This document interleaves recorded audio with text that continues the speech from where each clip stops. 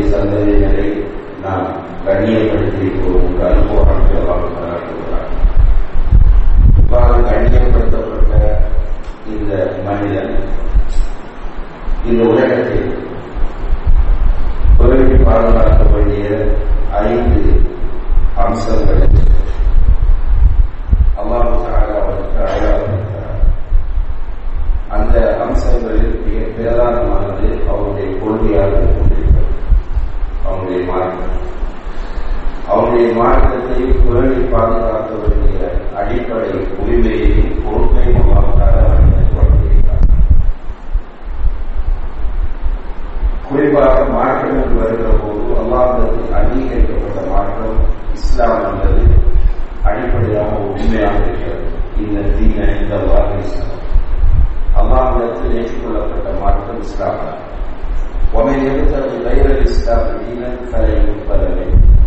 இஸ்லாம் அல்லாத வேறொரு வாழ்க்கை இனத்தை ஒருவர் தேர்வு செய்தால் அவரிடமிருந்து அது ஏற்றுக்கொள்ளப்பட மாட்டாது. மறுமையிலே அவர் நஷ்டவாதிகளில் ஒருவராகத்தான் இருப்பார் என்று அல்லாஹ் தஆலா சொல்லிக்காட்டுகிறார். இந்த மார்க்கத்தை பிறரில் பாதுகாக்க வேண்டிய பொறுப்பு நமக்கு இருக்கிறது. அல்லாஹ் தஆலா தௌஃபீக் செய்ததனால் நாம் எல்லோரும் முஸ்லிம்களாக இருக்கிறோம். இந்த முஸ்லிம்களாக இருக்கக்கூடிய நாம் இஸ்லாத்தை தகர்க்கக்கூடிய விஷயங்களை அறிந்து கொள்ளும் போதுதான் நம்முடைய மார்க்கத்தை பாதுகாக்கவும் அவற்றில் போய் விழுந்து விடாமல் இருக்கவும் நமக்கு வசதியாக இருக்கும். ஒரு அறிஞர் சொல்லுகிறார், அரஃப்து ஷர்ர லா லிஷர்ரி வலாக்கின் லிதவக்கீஹி. நான் தீமைகளை அறிந்து கொண்டேன், அதை செய்வதற்காக அல்ல, அதிலிருந்து என்னை பாதுகாத்துக் கொள்வதற்காக என்று. ஹுதைபா ரலியல்லாஹு அன்ஹு அவர்கள் ரசூலுல்லாஹி ஸல்லல்லாஹு அலைஹி வஸல்லம் அவர்களிடம் போய் கேள்வி கேட்கிறார்கள்.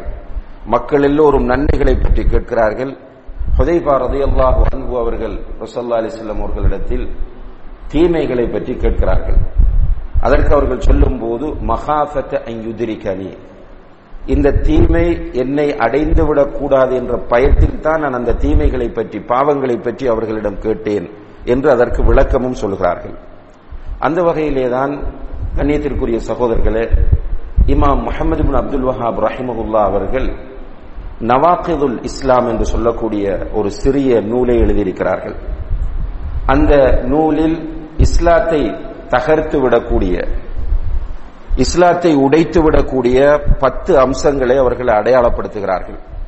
இதில் போய் முஸ்லிம்கள் வீழ்ந்து தங்களுடைய இஸ்லாத்தை இழந்துவிடக்கூடாது, மார்க்கத்தை விட்டு அவர்கள் வெளியேறிவிடக்கூடாது என்பதற்காக வேண்டி மிக முக்கியத்துவம் வாய்ந்த ஒரு புத்தகமாக இந்த புத்தகம் காணப்படுகிறது.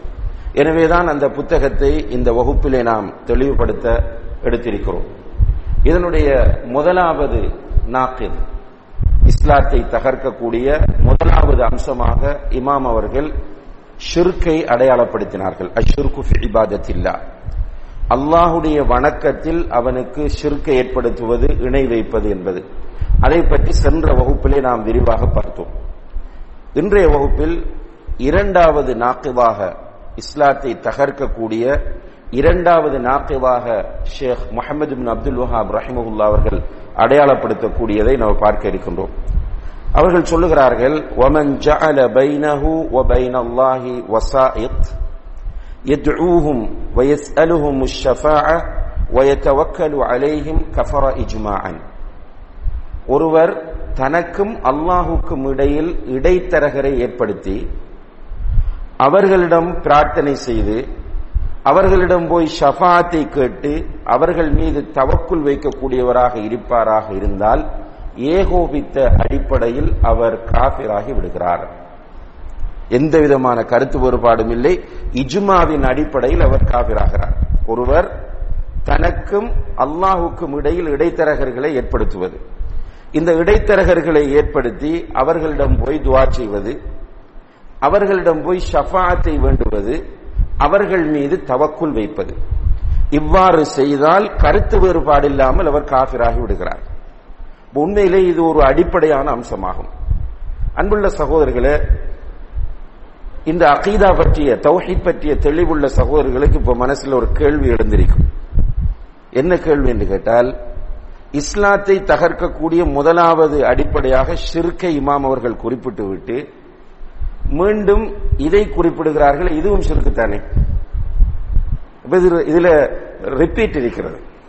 திரும்பவும் அவர்கள் சொல்லுகிறார்கள், உண்மையிலேயே இது ஷிர்கில் உள்ள ஒரு மிக முக்கியமான அம்சமாகும். ஏன் இமாம் அவர்கள் இதை ஒரு தனியான நாக்கிவாக இஸ்லாத்தை தகர்க்கக்கூடிய அம்சமாக அடையாளப்படுத்துகிறார்கள் என்றால், முதலில் பொதுவாக ஷிர்கை சொல்லிவிட்டார்கள். நிறைய ஷிர்க்குகள் இருக்கின்றன. அந்த ஷிர்கிலே ஒரு மனிதன் விழுந்து விடும் போது அவன் இஸ்லாத்தை விட்டு வெளியேறி விடுகிறான் என்பதை சொன்னவர்கள் இந்த இடத்திலே தனியாக குறிப்பாக இந்த விஷயத்தை அடையாளப்படுத்துகிறார்கள். ஒரு அடியான் தனக்கும் அல்லாஹுக்கும் இடையில் இடைத்தரகர்களை உருவாக்குவது.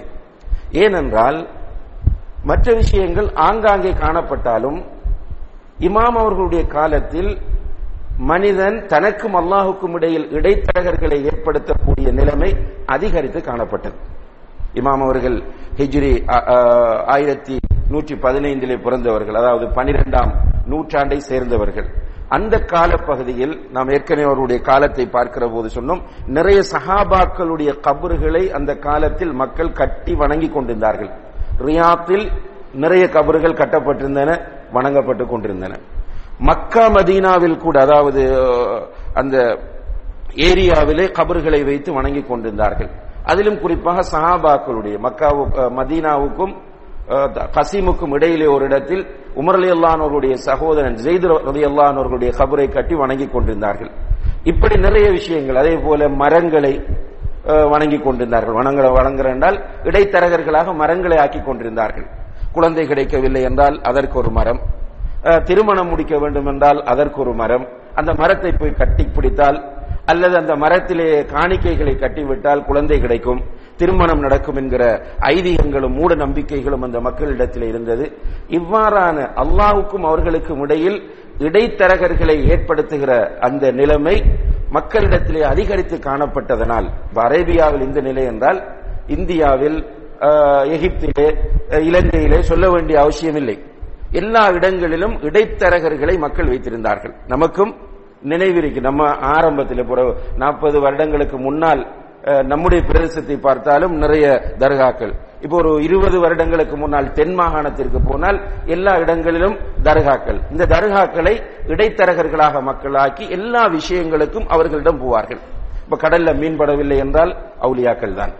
விவசாயம் நல்ல முறையில் அபிவிருத்தியை கொடுக்கவில்லை என்று சொன்னால் அதற்கும் அவுலியாக்கள் தான். குழந்தை கிடைக்கவில்லை என்றாலும் அவுலியாக்கள் தான். நோய் வந்தாலும் அவுலியாக்கள் தான். குழந்தைகள் பேச தாமதித்தாலும் அவுலியாக்கள் தான். குழந்தைகள் நடக்க தாமதித்தாலும் அவுலியாக்கள் தான்.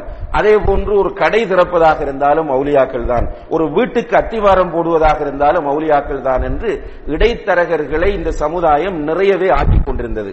இது எவ்வளவு பெரிய ஒரு ஆபத்து என்பதை உணர்த்துவதற்காக வேண்டித்தான் ஷிர்க் என்ற ஒரு விஷயத்தை ஆரம்பத்தில் சொல்லிவிட்டு இரண்டாவதாகவும் ஷிர்க்கில் உள்ள மிக முக்கியமான இந்த அம்சத்தை சொல்கிறார்கள். இந்த வாசித்தா என்பது சவுதியில் இருந்தார்களுக்கு தெரியும். சிம்பிளா சொல்லுவாங்க, டிராபிக் போலீஸ்ல மாட்டினால் வாஸ்தா இருந்தா சிம்பிளா வெளியே வந்துடலாம். இந்த வாஸ்தா என்றால் இடைத்தரகர்.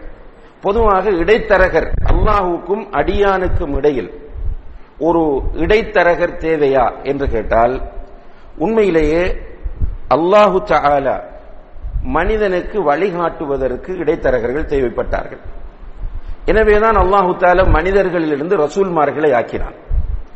அந்த ரசூல்மார்கள் அவர்களுக்கு செய்திகளை கொடுப்பதற்காக மலக்குகளை இடைத்தரகர்களாக அல்லாஹு தஆலா ஆக்கினான். இந்த இடைத்தரகர்களை பற்றி இமாம் அவர்கள் இங்கே பேசவில்லை. மாறாக மனிதன் அல்லாஹுவை நெருங்குவதற்கு இடைத்தரகர் தேவையா? மனிதன் அல்லாஹுவை நெருங்குவதற்கு இடைத்தரகர் தேவையா என்று கேட்டால் நிச்சயமாக தேவையில்லை. ஏன் தேவையில்லை என்றால், அல்லாஹு தஆலா மனிதனை படைத்தது அவனை வணங்குவதற்காக வேண்டி. அல்லாஹுவை வணங்குவதற்காகத்தான் மனிதனை அல்லாஹு தஆலா படைத்தார். படைத்துவிட்டு அல்லாஹ் எப்படி அந்த மனிதனுக்கு சொல்கிறான் என்றால், வஇதா ஸஅலக இபாதி அன்னி, நபியே உன்னிடம் வந்து இந்த மக்கள் என்னை பற்றி கேட்டால் அவர்களுக்கு நீ சொல்ல வேண்டிய பதில் என்ன தெரியுமா? ஃபஇன்னி கரீப், நான் அவர்களுக்கு நெருக்கமாக இருக்கிறேன் என்று சொல்லு. உஜீபு தஅவத தாஇ இதா தஆன், ஒரு அடியான் என்னிடத்தில் பிரார்த்தித்தால் அவனுடைய பிரார்த்தனைக்கு நான் பதில் கொடுக்கிறேன். அல்லாஹு தஆலா அடியானுக்கு மிக நெருக்கமாக இருக்கிறான். அவனுடைய அறிவால், அவனுடைய பார்வையால் அல்லாஹு தஆலா மனிதனுக்கு நெருக்கமாக இருக்கிறார். இன்னும் ஒரு இடத்தில் அல்லாஹ் சொல்லும் போது வனஹ்னு அக்ரபு இலைஹி மின் ஹப்லில் வரீத், நாடி நரம்பை விட, ஒரு மனிதனுடைய நாடி நரம்பை விட நெருக்கமாக நாம் அவனுக்கு இருக்கிறோம். இந்த வசனத்திற்கு சில தஃப்சீர் ஆசிரியர்கள் இங்கே நாம் என்று சொல்வது மலக்குகள் என்று சொல்கிறார்கள். அதுவும் சலஃபுகளில் உள்ள ஒரு தஃப்சீர் தான். மலக்குகள் நாடி நரம்பை விட நெருக்கமாக இருக்கிறார்கள் என்பது. அதிகமான தஃப்சீர் ஆசிரியர்கள் சொல்கிறார்கள் நாடி நரம்பை விட நெருக்கமாக இருப்பது அல்லாஹ். இதன் மூலம் அத்வைதத்தை அல்லாஹு தஆலா இங்கே சொல்லவில்லை. குர்ஆன் என்பது, இஸ்லாம் என்பது ஒரு வசனத்தோடு மாத்திரம் நிற்பதல்ல. ஒரு இடத்துல வரக்கூடிய ஒரு விஷயத்தை எடுத்துட்டு இதுதான் முடிவு எடுக்க முடியாது, எல்லாவற்றையும் வைத்துத்தான் முடிவெடுக்க வேண்டும். அப்ப குர்ஆனில் 7 இடங்களில் அல்லாஹு தஆலா மிக தெளிவாக சொல்லிவிட்டான் அர் ரஹ்மான் அலல் அர்ஷ் இஸ்தவா, ரஹ்மான் அர்ஷின் மீது உயர்ந்திருக்கிறான். அதே போன்று இன்னும் பல இடங்களிலே அமின்தும் மன் ஃபிஸ் ஸமா, வானத்தில் இருக்கிறவனை நீங்கள் நம்பவில்லையா என்று கேட்கிறான். அல்லாஹ் வானத்தில் இருக்கிறான் என்பதையும் வானங்களுக்கு மேலே அர்ஷின் மீது உயர்ந்திருக்கிறான் என்பதையும் அல்லாஹு தஆலா மிக தெளிவாகவும் அழுத்தம் திருத்தமாகவும் குர்ஆனில் சொன்ன பிறகுதான் வனஹ்னு அக்ரபு இலைஹி மின் ஹப்லில் வரீத். அதே போன்று வஇதா ஸஅலக இபாதி அன்னி ஃபஇன்னி கரீப் என்ற செய்திகளை எல்லாம் அல்லாஹ் சொல்கிறான். எனவே குழப்பிக் கொள்ள வேண்டிய அவசியம் கிடையாது. அல்லாஹ் மனிதனுக்கு மிக நெருக்கமாக இருக்கிறான். அதே நேரத்தில் அல்லாஹு தஆலா நம்மை பார்த்து சொல்கிறான் உதுஊனி அஸ்தஜிபு லக்கும், என்னிடம் நீங்கள் பிரார்த்தனை செய்யுங்கள், நான் உங்களுக்கு பதிலளிப்பேன். அல்லாஹு தஆலா அவனை வணங்குவதற்காக படைத்தவன், குர்ஆனை மிக தெளிவான வேதமாக ஆக்கியிருக்கிறான் என்றால் உதுஊனி அஸ்தஜிபு லக்கும், என்னை நீங்கள் அழையுங்கள், உங்களுக்கு நான் பதில் தருகிறேன் என்று அல்லாஹ் சொல்கிறான். இப்ப என்னை அழையுங்கள் என்று சொல்லும் போது நிச்சயமாக அல்லாஹு தஆலா இடைத்தரகர்கள் தேவை என்றால் இடைத்தரகர்களை வைத்து அழையுங்கள் என்று சொல்லியிருப்பார். அல்லாஹு தஆலா இடைத்தரகர்களை வைத்து அழையுங்கள் என்று இங்கே சொல்லவில்லை. என்னை நீங்கள் அழையுங்கள். அல்லாஹ்விடத்தில் நெருங்குவதற்கு இடைத்தரகர்கள் அவசியமே கிடையாது. ஆனால் இன்றைக்கு அறியாமையின் காரணத்தால் மக்களும் அறிந்து கொண்டு வேண்டும் என்று ஒரு சில முல்லாக்களும் இந்த இடைத்தரகர்களை நியாயப்படுத்திக் கொண்டிருப்பதை நாம் பார்க்கிறோம். இவர்கள் இடைத்தரகர்களை நியாயப்படுத்துவதற்கு சில வாதங்களை மக்கள் முன்னால் வைப்பார்கள். அதுக்காகத்தான் நம்ம ஒவ்வொரு கிளாஸ்லையும் வலியுறுத்தி கொண்டு வாரேன் என்றால் தீன் என்பது, இந்த தப்லீக் சகோதரர்கள் சொல்றது போல, தீன் என்பது அல்லாஹ்வுடைய கட்டளை, நபிகள் நாயகம் ஸல்லல்லாஹு அலைஹி வஸல்லம் அவர்களுடைய வழிகாட்டல். அதாவது குர்ஆன் சுன்னா தான் தீன். குர்ஆன் ஹதீஸுக்கு வெளியே தீன் கிடையாது. இந்த குர்ஆன் ஹதீஸுக்கு வெளியே லாஜிக்கை ஒருவன் பயன்படுத்த ஆரம்பித்தால் வழிகட்டு போவான். இப்போ உதாரணமாக ஆயிஷா ரலியல்லாஹு அன்ஹா அவர்களிடம் ஒரு பெண்மணி வருகிறார், வந்து கேட்கிறார், நாம் மாதவிடாயோடு இருக்கிற போது, ஒரு பெண் அவர்கள் சொல்லுகிறார்கள், நாம் மாதவிடாயோடு இருக்கிற போது நோன்பை விட்டால் அந்த நோன்பை நாம கலா செய்கிறோம், ஏன் தொழுகையை விட்டா தொழுகை கலா செய்யறல்ல? கேள்வி லாஜிக்கலான ஒரு கேள்வி. நோன்பும் 5 கடமைகளில் ஒன்று, தொழுகையும் 5 கடமைகளில் ஒன்று. இப்ப நோன்பை விட்டால் கலா செய்கிறோம், ஏன் தொழுகையை விட்டால் கலா செய்வதில்லை? லாஜிக்கலாக கேள்வி கேட்கிறான். இப்ப நம்மள அப்ரிஷியேட் பண்ணுவோம் அப்படி கேள்வி கேட்டா. ஒரு மாணவர் போய் கேள்வி கேட்டுட்டார், இப்படி எவ்வளவு தர்க்க ரீதியாக பேசுகிறார் என்று சொல்லுவோம்.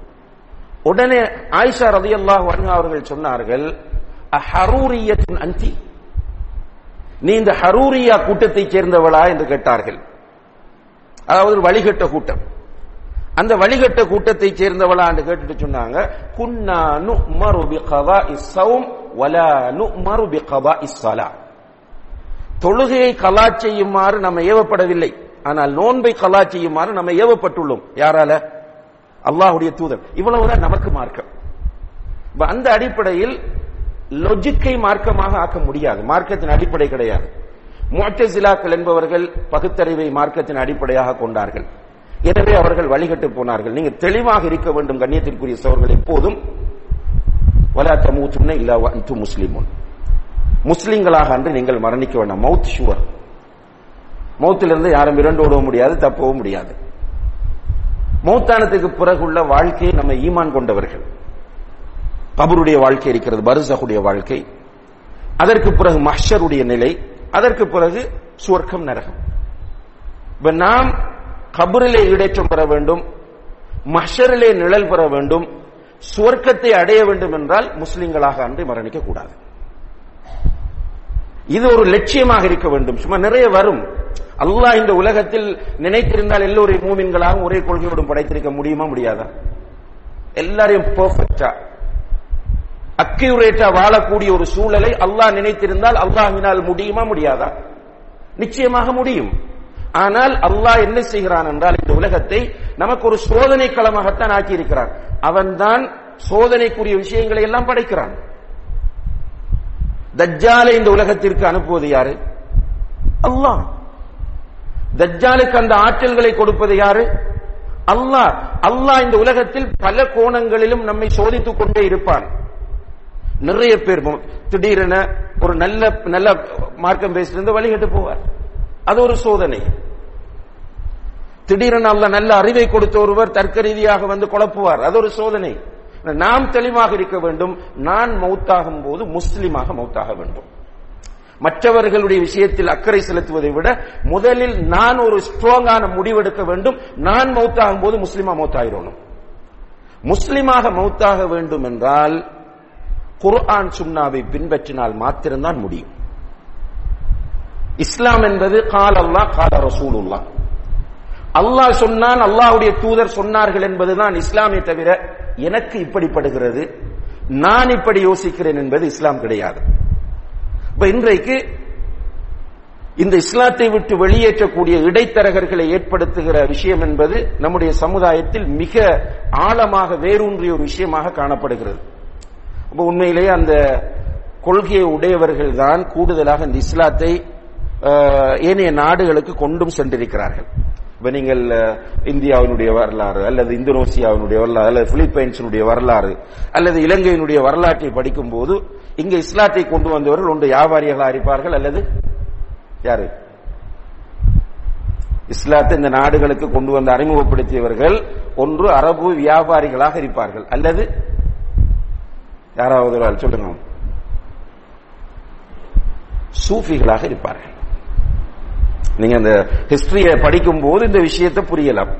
அவங்க போய் இந்த கருத்துக்களை பதிவு செய்ததுனால, உதாரணமாக இப்ப நம்ம போன இடங்கள்ல கூடுதலாக பார்க்கும்போது இப்ப இலங்கையில் தென் மாகாணம் நம்ம கிழக்குக்கு வெளியே போனால் பெரும்பாலும் எல்லா இடங்களிலும் தர்கா இருக்கு. கிழக்குல கொஞ்சம் குறைவது இல்லாமல் இல்லை, ஆனா மிக மெயினான தர்கா கிழக்குல இருக்கு, கல்முனையில. அதே போன்று நீங்கள் தமிழ்நாட்டுக்கு போய் பார்த்தால் ஒவ்வொரு பள்ளியிலும், பாரம்பரிய பள்ளிகள் என்று சொல்லக்கூடிய ஒவ்வொரு மஸ்ஜிதிலும் தர்கா இருக்கிறது, ஒவ்வொரு மஸ்ஜிதிலும் இருக்கிறது. அதே போன்று எகிப்தில் போய் பார்த்தால் அங்கும் தர்காக்கள் நிறைந்து போயிருக்கிறது. துருக்கியர்கள் ஆட்சி செய்த நாடுகளுக்கு போய் பார்த்தால் அந்த நாடுகளில் அதிகமாக தர்காக்கள் இருக்கும். ஏனென்றால் அவர்கள் தர்கா வழிபாட்டை ஊக்குவித்தவர்கள். டில்லிக்கு போனால் டில்லியில தப்லீக் ஜமாத் மர்கஸ் இருக்கு. அந்த மர்கஸை தாண்டி, மர்கஸிலிருந்து ஒரு 200 மீட்டர் தூரம், 100 அல்லது 200 மீட்டர் தூரம் மர்கஸை தாண்டி தான் அந்த போகணும். போனால் ஒரு தொகை தர்காக்கள், மெயின் கபூர் உண்டு, அதுக்கு நிறைய சின்ன சின்ன குட்டி கபறுகள், இதை தாண்டி தான் போகணும். அங்க நிறைஞ்சு போயிருக்கு. அங்க போனால் ஆண்கள், பெண்கள், முஸ்லிம்கள், முஸ்லிம் அல்லாதவர்கள் எல்லாரும் நிறைந்து போயிருப்பார்கள். அங்க போய் காணிக்க போடுறது, அங்க சில ரூம்ஸ் இருக்கு, அங்க தங்கி வைத்தியம் செய்யறது. தங்கி வைத்தியம் செய்யற தர்காவில் அவுலியா கிட்ட கேட்டுக்கிறிக்க புள்ள தந்தா தான் போவன், குழந்தைய தந்தா தான் போவன், நோயை குணப்படுத்தினா தான் இங்கிருந்து போவன் என்ற நிலையில இப்பவும் நடந்து கொண்டே இருக்கு. நிறைய தப்லீக் ஜமாத்தால பேச முடியாததை பேசினா மர்கஸ் உடைச்சு போட்டுவாங்க. அந்த அளவுக்கு இந்த இடைத்தரகர்களை ஏற்படுத்துவது என்பது பெரிய ஒரு ஆழமாக வேரூன்றிய ஒரு விஷயமாக காணப்படுகிறது. அல்ஹம்துலில்லாஹ், இலங்கையிலே தௌஹீத் பிரச்சாரம் அடிச்சு சொல்லலாம், யாரும் உரிமை கொண்டாட முடியாது. இந்த தௌஹீத் பிரச்சாரம் இங்கே எதிர்ப்புகளை எல்லாம் பொருட்படுத்தாமல் மேற்கொள்ளப்பட்டது. குறிப்பாக அப்துல் ஹமீத் பக்ரி என்று கேள்விப்பட்டிருப்பீங்க, ரஹிமஹுல்லாஹ். நம்முடைய பகுதியில் அவர் தர்வேஷ் ஆஜார் என்று சொல்லுவாங்க. இவர் பரகதனியாவில் நிறைய கபறுகளை இவர் போய் நின்று உடைச்சார். கட்டப்பட்டு வணங்கப்பட்டு கொண்டிருந்த கபறுகளை நேரடியாக போய் உடைச்சார். உடைச்ச உடனே இவரை கொண்டு ஜெயில வைப்பார். மறுவா வருவார், மறுவா உடைப்பார். அந்த நேரமும் கொஞ்சம் பேர் சொன்னாங்க வெரி ஸ்பீடு உண்டு, கொஞ்சம் வேகம் கூட, கொஞ்சம் இது பார்த்து போகணும். பார்த்து போயிருந்தா இன்றைக்கு மருதமனையில் இந்த கபுரவளும் இருந்திருக்கும். மருதமனையில நான் சென்ற வகுப்பிலும் உங்களுக்கு சொன்னேன், சில கபறுகள் மஸ்ஜிதுல் கபீரிலே ஒரு கபறு வைத்து அதற்கு ஒரு உண்டியல் முன்னால் வைக்கப்பட்டிருந்தது. மக்காமடி முஸ்தபா மௌலானா ஹசரத் அவர்களுடைய வீட்டுக்கு முன்னால் 2 கபறுகள் இருந்தன. அந்த மக்காமடி ரோட்டிலே சகோதரர் கபீன் அவர்களுடைய வீட்டுக்கு பக்கத்திலே கபறுகள் இருந்தது. இப்படி கபறுகள் அப்படியே வந்திருக்கும். தௌஹீத் பிரச்சாரம் என்பது துணிச்சலோடு, ரசூல் இப்ராஹிம் அலைஹிஸ்ஸலாம் அவர்கள் கபரை உடைத்தார்கள், ரசூல் ஸல்லல்லாஹு அலைஹி வஸல்லம் அவர்கள் கபரை உடைக்க சொன்னார்கள் என்ற அந்த கொள்கையை அவர்கள் உறுதியாக நம்பியதனால் துணிச்சலோடு உடைத்தார்கள். அல்ஹம்துலில்லாஹ், இன்றைக்கு நிறைய கபறுகள் உடைக்கப்பட்டு விட்டன அல்லது செயலிழந்து விட்டன. அல்ஹம்துலில்லாஹ். இந்த இடைத்தரகர்களை ஏற்படுத்தக்கூடியவர்கள் நம்ம சொல்ல வர விஷயம் இதுதான். மக்களை எப்படி வழிகெடுக்கிறாங்க என்று கேட்டால், சில பிழையான வாதங்களை அவர்களுக்கு கொடுக்கிறார்கள். அந்த பிழையான வாதங்கள்ல ஒன்று என்னன்னு கேட்டால், அல்லாஹ்வை கண்ணியப்படுத்துறதுக்காக வேண்டிதான் நம்ம இந்த தர்காக்களுக்கு போக சொல்றோம், அவுலியாக்கள்கிட்ட போக சொல்றோம். அல்லாஹ்வை இழிவுபடுத்துறதுக்காக இல்ல. நாங்க இந்த தர்காக்கள் அடக்கப்பட்டிருக்கிறார்கள் ஒரு காலம் அல்லாஹ்னு சொல்லல. அவங்க படைப்பாங்க, மரணிக்க செய்வாங்க, ரிஸ்க் தருவாங்க, இதெல்லாம் நம்ம சொல்லல. நம்ம என்ன சொல்றோம் என்று கேட்டால், ஒரு மன்னரிடம் ஒரு மனிதன் குடிமகன் ஒருவன் போக வேண்டும் என்றால் சும்மா பேக தூக்கிட்டு அவன் போக முடியாது. அவனுடைய ஒரு விஷயத்தை சாதிக்க வேண்டும் என்றால் ஒரு மந்திரியை பிடிக்க வேண்டும் அல்லது மன்னருக்கு நெருக்கமானவரை பிடிக்க வேண்டும்.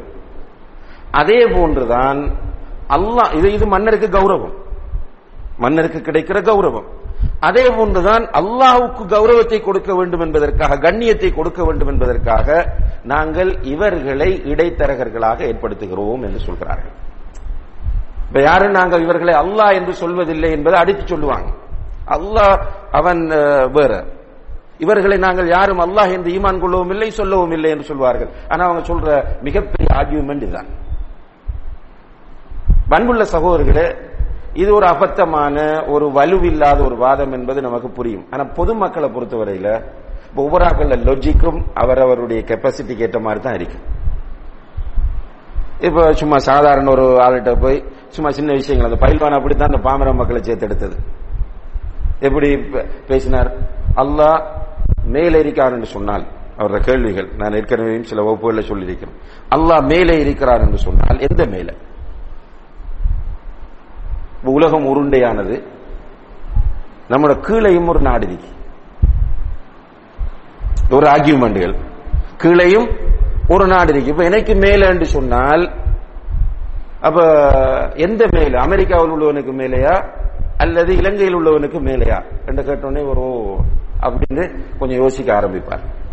அதே போல அவரை போனோடனே போடுற ஒரு முக்கியமான ஹதீஸ், அவர்கிட்ட யாராவது போனா அவங்கள திசை திருப்புறதுக்காக போடுற ஒரு ஹதீஸ், நாயும் உருவப்படங்களும் உள்ள வீடுகளுக்கு மலக்குகள் வரமாட்டார்கள். இது ஹதீஸ் தானே, நம்புறீங்க அப்படி கேட்பார். கேட்டோடனே போறவர் சொல்லுவார், ஆமா நாங்க நம்புறோம். தேவண்டா அவர்கிட்ட அல் ஹதீஸ் அப்துல் ரஹீம் போடு தொண்டியை சேர்ந்த ஒருவர் எழுதின கலெக்ஷன் பண்ணின ஒரு தமிழ் ஹதீஸ் புத்தகம் இருந்துச்சு. அதுல பெரட்டியும் காட்டுவார். காட்டிட்டு கேட்பார், நாயும் உருவப்படங்களும் உள்ள வீடுகளில் மலக்குகள் வரமாட்டார்கள். நாயும் உருவப்படங்களும் உள்ள வீட்டில் ஒருவர் மரணிக்கிறாரா இல்லையான்னு கேட்பார்.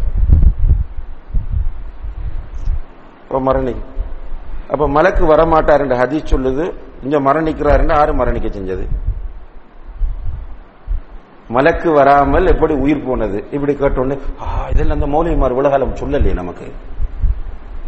உஸ்தாது கிட்ட இருக்கிற இந்த அருமையான அற்புதமான, அதே போல உஸ்தாதை ஈமான் கொள்றாங்க. ஈமான் கொண்டது போல உஸ்தாது சொல்ற எல்லாமே வேத வாக்கு. இதுதான் நடந்தது. ஃபர்ஸ்டுக்கு வெறுமையோடு போனவங்க, அவங்கள்ட்ட இஸ்லாமிக் அடிப்படை அறிவுகள் எதுவுமே கிடையாது, வெறுமையா போனாங்க. வெறுமையா போன உடனே அவங்களுக்கு சொல்லப்பட்ட இந்த லாஜிக்குகள் பெருசா அவங்களுக்கு தெரிஞ்சு, இதெல்லாம் உப்புச்சப்பில்லாத லாஜிக். அன்புள்ள சகோதரர்களே, அது மாதிரி தான் இந்த இடைத்தரகர்களை ஏற்படுத்துகிறவர்கள் சொல்லக்கூடிய இந்த லாஜிக்கும். ஒரு அர்த்தம் இல்ல. சிலர் வெக்கம் இல்லாம பேசுறான். எப்படி என்றால், தோசை சுட வேண்டும் என்றால் நெருப்பு வேண்டும். நெருப்பிடத்தில் நேரடியாக போனால் இருக்காது. என்ன செய்யணும்? இடையில ஒரு தோசை கல்லு வைக்கணும். வச்சாதான் தோசை கிடைக்கும். இது மாதிரி தான் அல்லாஹ் கிட்ட போனா எரிஞ்சிடுவாய். அல்லாஹ் கிட்ட போறேன்னா இடைத்தரகர் உனக்கு தேவை. ஜட்ஜி கிட்ட போய் நேரடியாக பேச முடியுமா? ஜட்ஜி கிட்ட நேரடியாக பேசலாம் தானே. லோயர் லோயர் பேசலாம். ஆனா மேடையில மௌலவி பேசுறான். எப்படின்னா ஜட்ஜிடம் போய் ஒருவர் நேரடியாக லோயர் தேவை. லோயர் தேவையில்லை. ஒரு குடிமகன் ஜட்ஜோடு நேரடியாக பேசலாம். இந்த பேசிக் நாலேஜ் இல்ல அவனுக்கு. அதனால அவன் மேடையில பேசுறான். ஜட்ஜிடம் போவதற்கு எப்படி லோயர் தேவையோ அதே போன்று அல்லாஹ்விடம் போவதற்கு அவுலியாக்கள் தேவை என்று பேசுறது மேடையில. இப்படி சொன்னோடனே இந்த மக்களும் அப்பாவி மக்கள், எந்த விதமான அடிப்படை அறிவு மற்றவர்கள் பின்னால போறாங்க. உண்மையிலேயே இந்த ஆர்கியூமெண்ட் மன்னருக்கு ஒப்பிட்டது, ஜட்ஜுக்கு ஒப்பிட்டது அல்லாஹ்வை கண்ணியப்படுத்துவதா இழிவுபடுத்துவதா? நல்லா யோசிச்சோம்னா அல்லாஹ் இழிவுபடுத்துறது. ஜட்ஜுக்கு என்ன தெரியும்? வந்திருக்கிற ஒரு வாதியோ பிரதிவாதியோ அவரை பற்றி ஜட்ஜுக்கு என்ன தெரியும்? ஜட்ஜுக்கு ஒன்றும் தெரியாது. அவரை பற்றி எதுவுமே தெரியாது. அவர் பார்த்து மிதிக்க மாட்டார், கண்டு மிதிக்க மாட்டார்.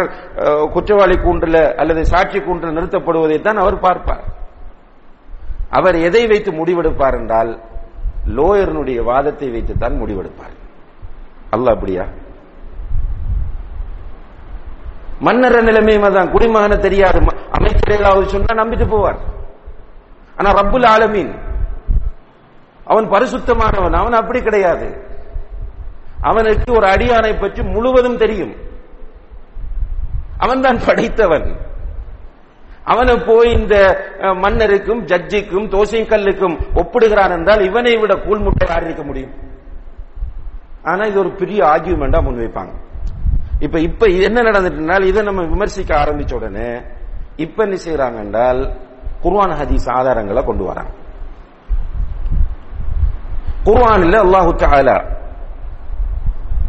சூரத்துல் மாஇதா 5வது அத்தியாயம் 35வது வசனத்தில் சொல்றான். 5:35 அல்லது 32 அல்லாஹ் தஆலா சொல்றான், வப்தகு இலைஹில் வசீலா.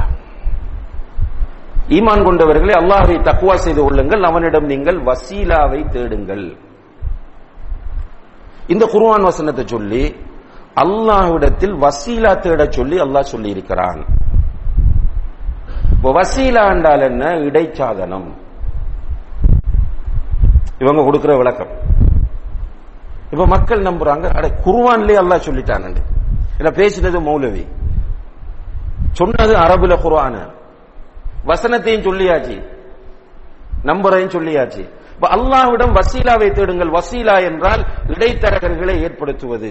இப்படி பேசின உடனே நாங்களும் குர்ஆனை தான் பின்பற்றுறோம் என்று சொல்றாங்க. இந்த மக்கள் எப்படி என்று கேட்டால், நான் தொடர்ந்து சொல்லிட்டு வர மாதிரி இப்ப சொல்றத திரும்ப போய் குர்ஆன் எடுத்து பார்க்க மாட்டான். குர்ஆன் என்று சொல்லி மௌலவி போய் சொல்ல மாட்டான் அப்படின்னு நம்பி அப்படியே போயிட்டு இருப்பாங்க. உண்மையிலேயே அன்புள்ள சகோதரர்களே, குர்ஆன் அல்லாஹ்வுடைய கலாம். இந்த கலாமில் சொல்லப்படக்கூடிய ஒரு செய்திக்குரிய விளக்கம் நமக்கு தேவைண்டா ஃபர்ஸ்ட் குர்ஆன்ல தொடரும். அல்லாஹ் தஆலா குர்ஆனில சொல்லியிருப்பான் அதுக்குரிய விளக்கத்தை. உதாரணமாக பைல்வான் அடிக்கடி பேசுற ஒரு விஷயம் என்னன்னா, வஅபுது ரப்பக ஹத்தா யஅதியகல் யகீன். உனக்கு யகீன் வருகிற வரை உன்னுடைய ரப்பை நீ வணங்கு. உனக்கு யகீன் வருகிற வரை உன்னுடைய ரப்பை நீ வணங்கு. யகீன் என்றதுக்கு அவர் சொல்ற விளக்கம் என்ன? யகீன் என்ன? நம்ம உறுதி, அதானே உண்மையா? யகீனுக்கு உறுதி என்ற ஒரு கருத்து இருக்கு. உனக்கு உறுதி வரும் வரைக்கும் நீ உன்னுடைய ரப்பை வணங்கு. என்னுடைய அர்த்தம் என்ன? உறுதி வந்ததுக்கு பிறகு வணங்க தேவையில்லை. இப்ப நான் போயிருக்கிறேன் அவர் வீட்டுக்கு ரமலான் காலத்தில் போனால், ரமலான் காலத்தில் அவர் வெத்திலாக சாப்பிட்டு இருப்பார். என்னென்று கேட்டால் அவர் நோன்பு பிடிக்க வேண்டிய கடமை இல்லைன்னு சொல்லுவார். அதாவது சூஃபிகள் இந்த மார்க்கத்தை 4 கட்டங்களாக பிரித்து, கடைசி கட்டம் என்ன? மாரிஃபத். மார்க்கத்தை 4 பிரிக்காங்க. ஷரீஅத், தரீகத், ஹகீகத், மாரிஃபத். இப்ப நம்மளை எல்லாம் அவங்க என்னன்னு சொல்லுவாங்கன்னா, இவங்க எல்லாம் ஷரியத்தாக்கள், விவரம் இல்லாதாக்கள். மாரிஃபத்துடைய கட்டத்தை அடைந்தால் அவர் ஷேகாக மாறுவார். அப்ப அந்த ஹலீஃபாவாக ஷேகாக மாறும்போது அவரும் ரப்பும் ஒன்றாகி விடுவார்கள். அப்தும் ரப்பும் ஒன்றாகி விடுவார். உதாரணமாக இப்னு அரபி, மன்சூர் ஹல்லாஜ் போன்ற அவர்களுடைய சூஃபி மகான்கள். இப்னு அரபி என்பவர் என்ன சொல்கிறார் என்றால், ஒரு கவிதையில அந்த ரப்புன் வ அன அப்துன், அன ரப்புன் வ அன்த அப்துன், அதாவது அந்த கவிதையினுடைய பொருள் என்னென்று கேட்டால், நீ எஜமானன் நான் அடிமை, நான் எஜமானன் நீ அடிமை, யார் யாரிடம் போய் பிரார்த்தனை செய்வது? என்ன, ரெண்டு பேரும் உண்டு, போய் கேட்க தேவையில்லை. எனவே ஒரு மாரிஃபாவுடைய கட்டத்தை அடைந்து விட்டால் அவர் தொழ தேவையில்லை. என்ன ஆதாரம்? வாபுது ரப்பக ஹத்தா யஅதியக்கல் யகீன். குர்ஆன் தான் ஆதாரம் இருக்கு. ஆனால் குர்ஆனில யகீன் என்பதை அல்லாஹ் பல இடங்களில் பயன்படுத்தி இருக்கிறான். நம்ம எல்லாருக்கும் பரிச்சயமான ஒரு சூரா தான் இது அல்ஹாக்குமுத் தகாசுர். அதுல லதரவுன்னல் ஜஹீம் ثم لترونها عين اليقين, அங்கே அல்லாஹ் உறுதி என்கிற அர்த்தத்தில் தான் பயன்படுத்துகிறான். அதே நேரத்தில் இன்னும் ஒரு சூறாவிலே அல்லாஹ் தஆலா சொல்கிறான், சுவர்க்கவாசிகள் நரகவாசிகளை பார்த்து கேட்பார்கள், சக்கர் என்ற நரகத்தில் போடப்பட்டிருக்கிற நரகவாசிகளை பார்த்து கேட்பார்கள், மா சலகக்கும் ஃபீ சக்கர், சக்கர் என்ற இந்த நரகத்தில் உங்களை கொண்டு வந்து சேர்த்தது எது, உங்களை தள்ளியது எது என்று கேட்கும்போது அவர்கள் சொல்லுவார்கள், மா சலகக்கும் ஃபீ சக்கர் காலு லம் நகு மினல் முஸல்லின். இந்த சக்கர் என்ற நரகத்தில் இருக்கிறவர்கள் சொல்ற பதில், நாங்கள் தொழக்கூடியவர்களாக இருக்கவில்லை. வலம் நகு நுத்இமுல் மிஸ்கீன், ஏழைகளுக்கு உணவு வழங்குபவர்களாகவும் நாங்கள் இருக்கவில்லை. வகுன்னா நஹூது மினல் ஹாயிதீன், நாங்கள் உலக வாழ்க்கையில் மூழ்கி கிடந்தவர்களோடு மூழ்கி கிடந்தோம். வகுன்னா நுகذிபு பியௌமித்தீன், இந்த நியாய தீர்ப்பு நாளை பொய்ப்பிப்பவர்களாகவும் நாங்கள் இருந்தோம். அப்ப 4 விஷயம் செஞ்சிருக்கிறாங்க. தொழல்ல, ஏழைகளுக்கு உணவு கொடுக்கல, உலக வாழ்க்கையிலே மூழ்கி கிடந்தாங்க, மறுபடியும் இதன் மூலம் பொய்ப்பித்தார்கள். எது வரைக்கும்? ஹத்தா அத்தானல் யகீன், எங்களுக்கு யகீன் வருகிற வரை இதை நாங்கள் செய்து கொண்டிருந்தோம். இப்ப பைல்வானுடைய அர்த்தத்தின்படி, சூஃபிகளுடைய அர்த்தத்தின்படி யகீன் என்பதற்கு உறுதி என்று சொன்னா, எங்களுக்கு உறுதி வரும் வரைக்கும் நாங்க செஞ்சோம்.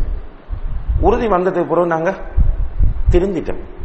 ஆனா அல்லாஹ் அநியாயமா சக்கரில் போட்டிருக்கான். வருமா வராதா? அல்லாஹ் இந்த இடத்தில் யகீன் என்பதற்கு என்ன அர்த்தத்தை கொடுக்கிறார்? மவுத். மவுத் வரைக்கும் இந்த நிலைமையில் இருந்ததனாலதான் நாங்கள் அந்த சக்கர் என்ற நரகத்திற்கு வந்திருக்கிறோம் என்பதை அல்லாஹு தஆலா மிக அழகாக சொல்கிறான். அப்ப குர்ஆனை பார்த்தா குர்ஆனுக்கு விளக்கம் கிடைக்கும். அல்லது ஹதீஸை பார்க்கணும், அல்லது ஹதீஸை பார்க்கணும், அல்லது சஹாபாக்களுடைய விளக்கத்தை பார்க்கணும். உண்மையிலே இந்த வசீலா என்பதற்கு வபித்தகு இலைஹில் வசீலா என்ற இந்த வசீலாவுக்கு ரசூல் ஸல்லல்லாஹு அலைஹி வஸல்லம் குர்ஆனில் எங்காவது இடைசாதனம் என்கிற அர்த்தத்தில் பயன்படுத்தப்பட்டிருக்காண்டா? இல்ல. ரசூலுல்லாஹி அலைஹி வஸல்லம் அவர்கள் அதற்கு தஃப்சீர் செய்யும் போது இடைசாதனம் என்று விளக்கம் சொன்னாங்களான்னு பார்த்தா ஒரு ஹதீஸ்லயும் இல்ல. யாராவது ஒரு சஹாபி இதற்கு இடைசாதனம் என்று மொழிபெயர்ப்பு செய்தார்களா என்றால் அதுவும் இல்லை. அப்ப தஃப்சீர்களை படிக்கும் போது அஹ்லு சுன்னா வல் ஜமாத்தை சேர்ந்த உலமாக்களால் எழுதப்பட்ட எல்லா தஃப்சீர்களையும் என்ன என்று கேட்டால், வசீலா என்பது அத்தகர்ருபு இலல்லாஹி பில் இபாதத்தி வத்தாஆ, வணக்க வழிபாடுகளின் மூலம் அல்லாஹ்வை நெருங்குவது. வணக்க வழிபாடுகளின் மூலம் அல்லாஹ்வை நெருங்குவது என்றுதான் எல்லா தஃப்சீர் ஆசிரியர்களும் குறிப்பிட்டிருக்கிறார்கள். அப்ப வபுத்தகு இலைஹில் வசீலான்னு என்ன அர்த்தம்? வணக்கத்தின் மூலம் அல்லாஹ்வை நெருங்குங்கள். அப்ப இந்த வசனம் அவங்களுக்கு ஆதாரம் இல்லை. இன்னும் ஒரு ஆதாரம் அவங்க முன்வைக்கிறாங்க, இந்த இடைத்தரகர்களை ஏற்படுத்துறது.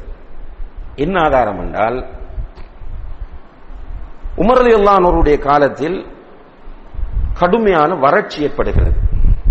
ஒரு சந்தர்ப்பத்தில் வறட்சின்னா தண்ணி இல்லை.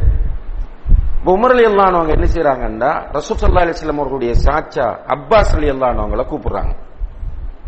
கூப்பிட்டு பக்கத்தில் வச்சுட்டு சொல்றாங்க, அல்லாஹும்ம இன்னா குன்னா நதவஸ்ஸலு இலைக பிநபியினா ஃபதஸ்கினா, யா அல்லாஹ், நாங்கள் நபியை கொண்டு உன்னிடம் வசீலா தேடினோம்,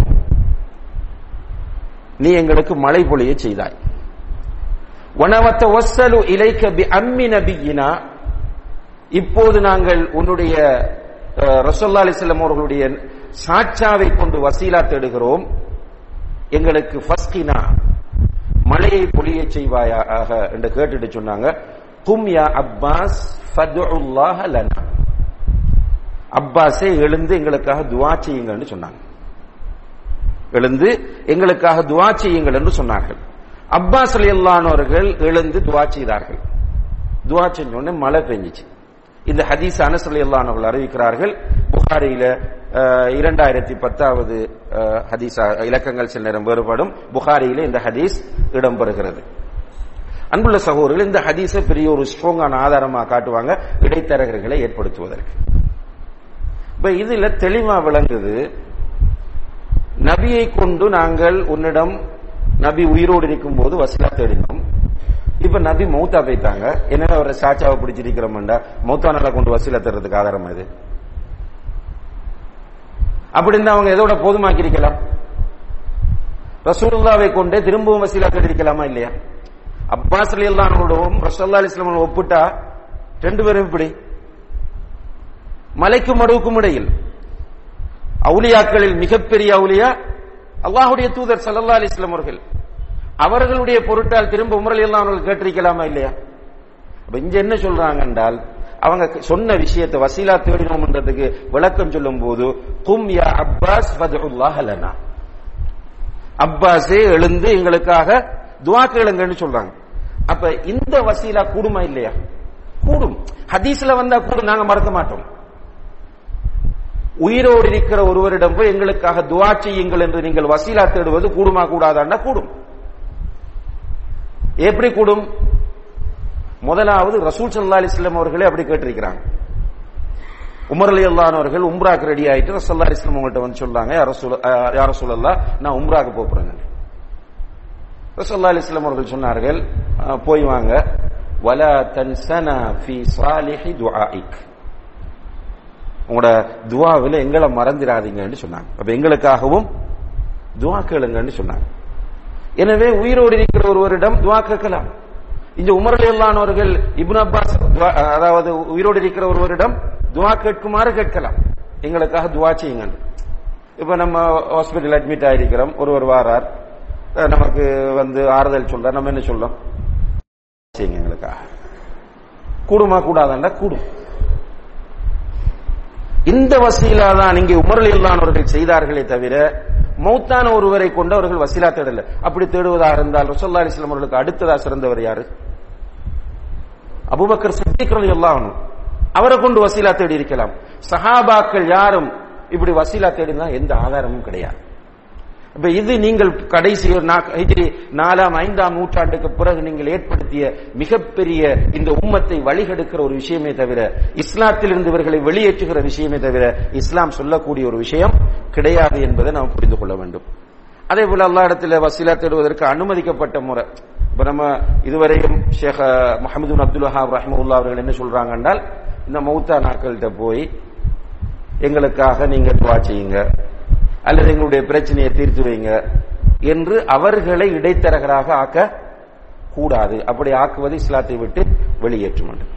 இப்ப சில சூஃபிகள்ட்ட ஒரு வழக்கம் இருக்கிறது என்றால், இன்னா நதவஸ்ஸலு பிஜாஹி நபியிக், உன்னுடைய நபியின் புகழின் பொருட்டால் உன்னிடம் கேட்கிறோம். வேணுமென்று துஆ கேட்கக்குள்ள அப்படியே கேட்பாங்க.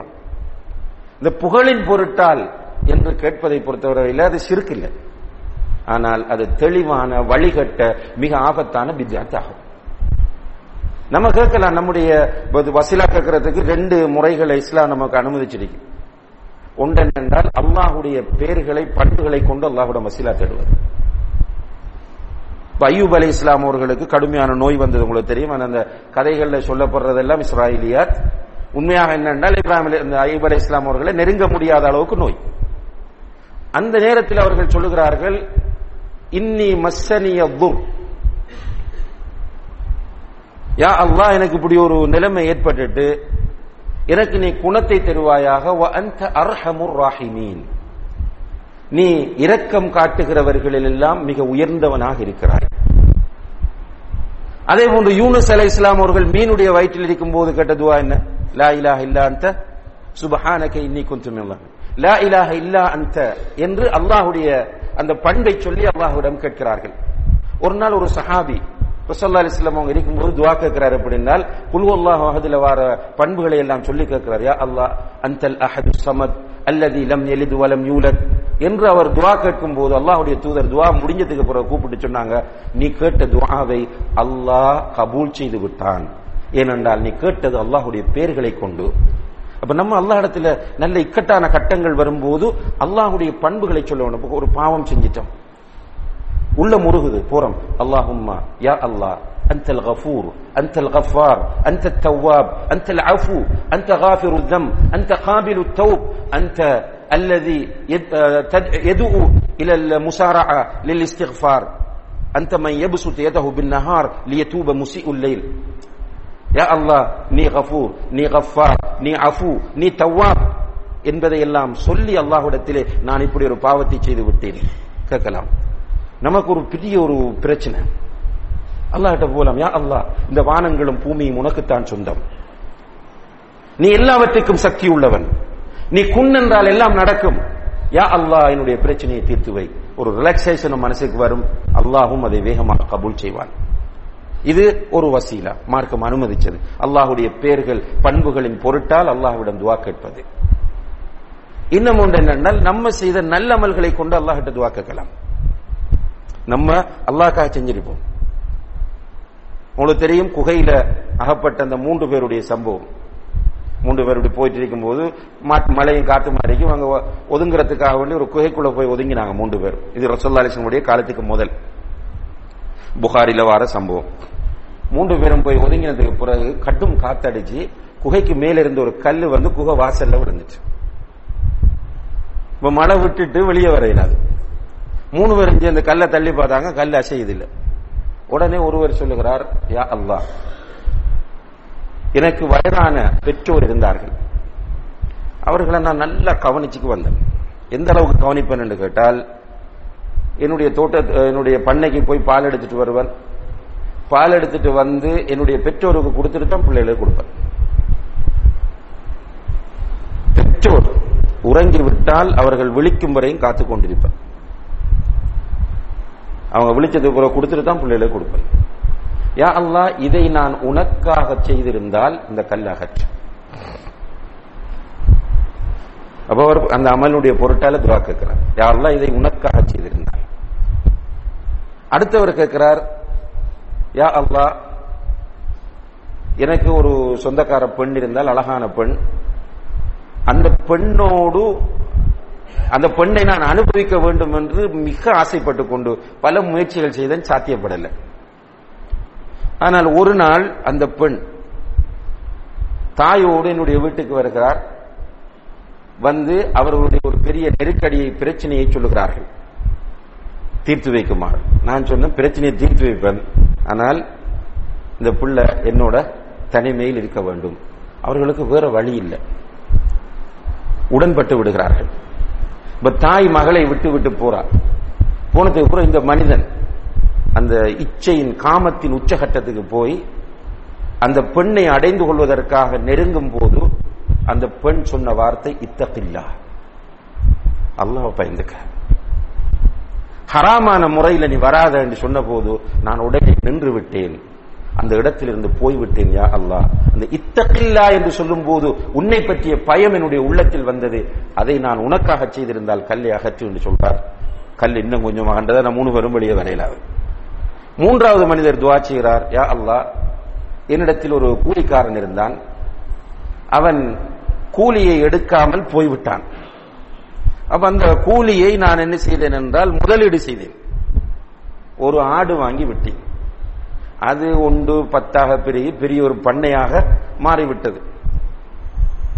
நீண்ட இடைவெளிக்கு பிறகு அவன் வந்து தன்னை அறிமுகப்படுத்தி என்னுடைய கூலியை கொடுங்கள் என்று கேட்டபோது நான் சொன்னேன், இந்த ஆட்டு பண்ணை உன்னுடைய தான் எடுத்துட்டு போகுது. அவன் சொன்னான், எனக்குரிய கூலியை கேட்டனே தவிர நான் உங்கள்ட்ட விளையாட்டாக எதுவும் கேட்கவில்லை. அவர் சொன்னா, நான் விளையாட்டா சொல்லல, சீரியஸாக இந்த ஆட்டுப்பட்டி உனக்குரியது, நீ எடுத்துக்கொண்டு செல் என்று சொன்னபோது அவன் எடுத்துக்கொண்டு சென்றான்.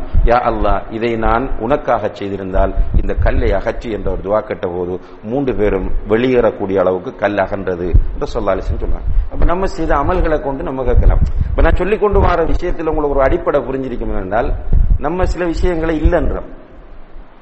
ஏன் இல்லைன்றோம்னா குர்ஆன் ஹதீஸ்ல இல்லாதால இல்லைன்றோம். குர்ஆன் ஹதீஸ்ல இருந்தால் நம்ம இருக்குன்னு தான் சொல்லுவோம், அதை செய்ய சொல்லுவோம். இப்ப இவங்க என்ன சொல்றால், பாருங்கள் இது இல்லை என்கிறார்கள், அப்படி செய்யக்கூடாது என்கிறார்கள், இவர்கள் அமெரிக்காவினுடைய அடிவரடிகள், இஸ்ரேலினுடைய கைக்கூலிகள், இவர்கள் வஹாபிகள். இது சும்மா பூச்சாண்டி, மக்களை ஏமாத்துறது. நம்ம பார்க்க வேண்டியது முஸ்லிம்களாக அன்றி மரணிக்க வேண்டாம் என்றால் குர்ஆன் ஹதீஸ்ல என்ன சொல்லப்பட்டிருக்க செய்யறது இல்லண்டா இல்ல. அல்லாஹ் கேட்டா என்ன சொல்றது? குர்ஆன்ல சொல்லல, ஹதீஸ்ல சொல்லல, நான் செய்யல, பிரச்சனை முடிஞ்சு. அல்லாஹ் என்ன கேட்பான்? இது நான் சொன்னேன், என்னுடைய தூதர் சொன்னார், ஏன் செய்யவில்லை என்று கேட்கும்போது பிரச்சனை வரும். இல்லாத செய்யாமல் விட்டால் அல்லாஹ் சந்தோஷப்படுவார். எனவே கண்ணியத்திற்குரிய சகோதரர்களே, வசீலா அதாவது இடைத்தரகரை ஏற்படுத்துவது என்பது இன்றைக்கு இந்த சமுதாயத்திலே கபறுகளை கட்டி வைத்து அவுலியாக்களிடத்திலே போய் அவர்களை தரகர்களாக ஆக்கி பிரார்த்தனை செய்வதும் அவர்களிடத்தில் தன்னுடைய பிரச்சனைகளை முறையிடுவதும் என்பது நிச்சயமாக இஸ்லாத்தை விட்டு வெளியேற்றக்கூடிய ஒரு காரியமாக இருந்து கொண்டிருக்கிறது. இதிலே ஷேக் அவர்கள் இன்னும் 2 முக்கியமான விஷயங்களை சொல்றாங்க. ஷஃபாத்து கேட்கிறது, அடுத்தது தவக்குல் வைக்கிறது. இன்ஷா அல்லாஹ் இதை பற்றி அடுத்த வகுப்பிலே பார்க்கலாம். எல்லாம் வல்ல அல்லாஹு தஆலா சத்தியத்தை சத்தியமாக அறிந்து அதை நம்முடைய வாழ்க்கையில் கடைபிடிக்கவும், அசத்தியத்தை அசத்தியமாக அறிந்து அதிலிருந்து தவிர்ந்து கொள்வோம் நம் அனைவருக்கும் தௌஃபீக் செய்வானாக. வ ஆகிரு தஅவானா அனில் ஹம்துலில்லாஹி ரப்பில் ஆலமீன். வஸ்ஸலாமு அலைக்கும் வரஹ்மத்துல்லாஹி வபரகாத்துஹு.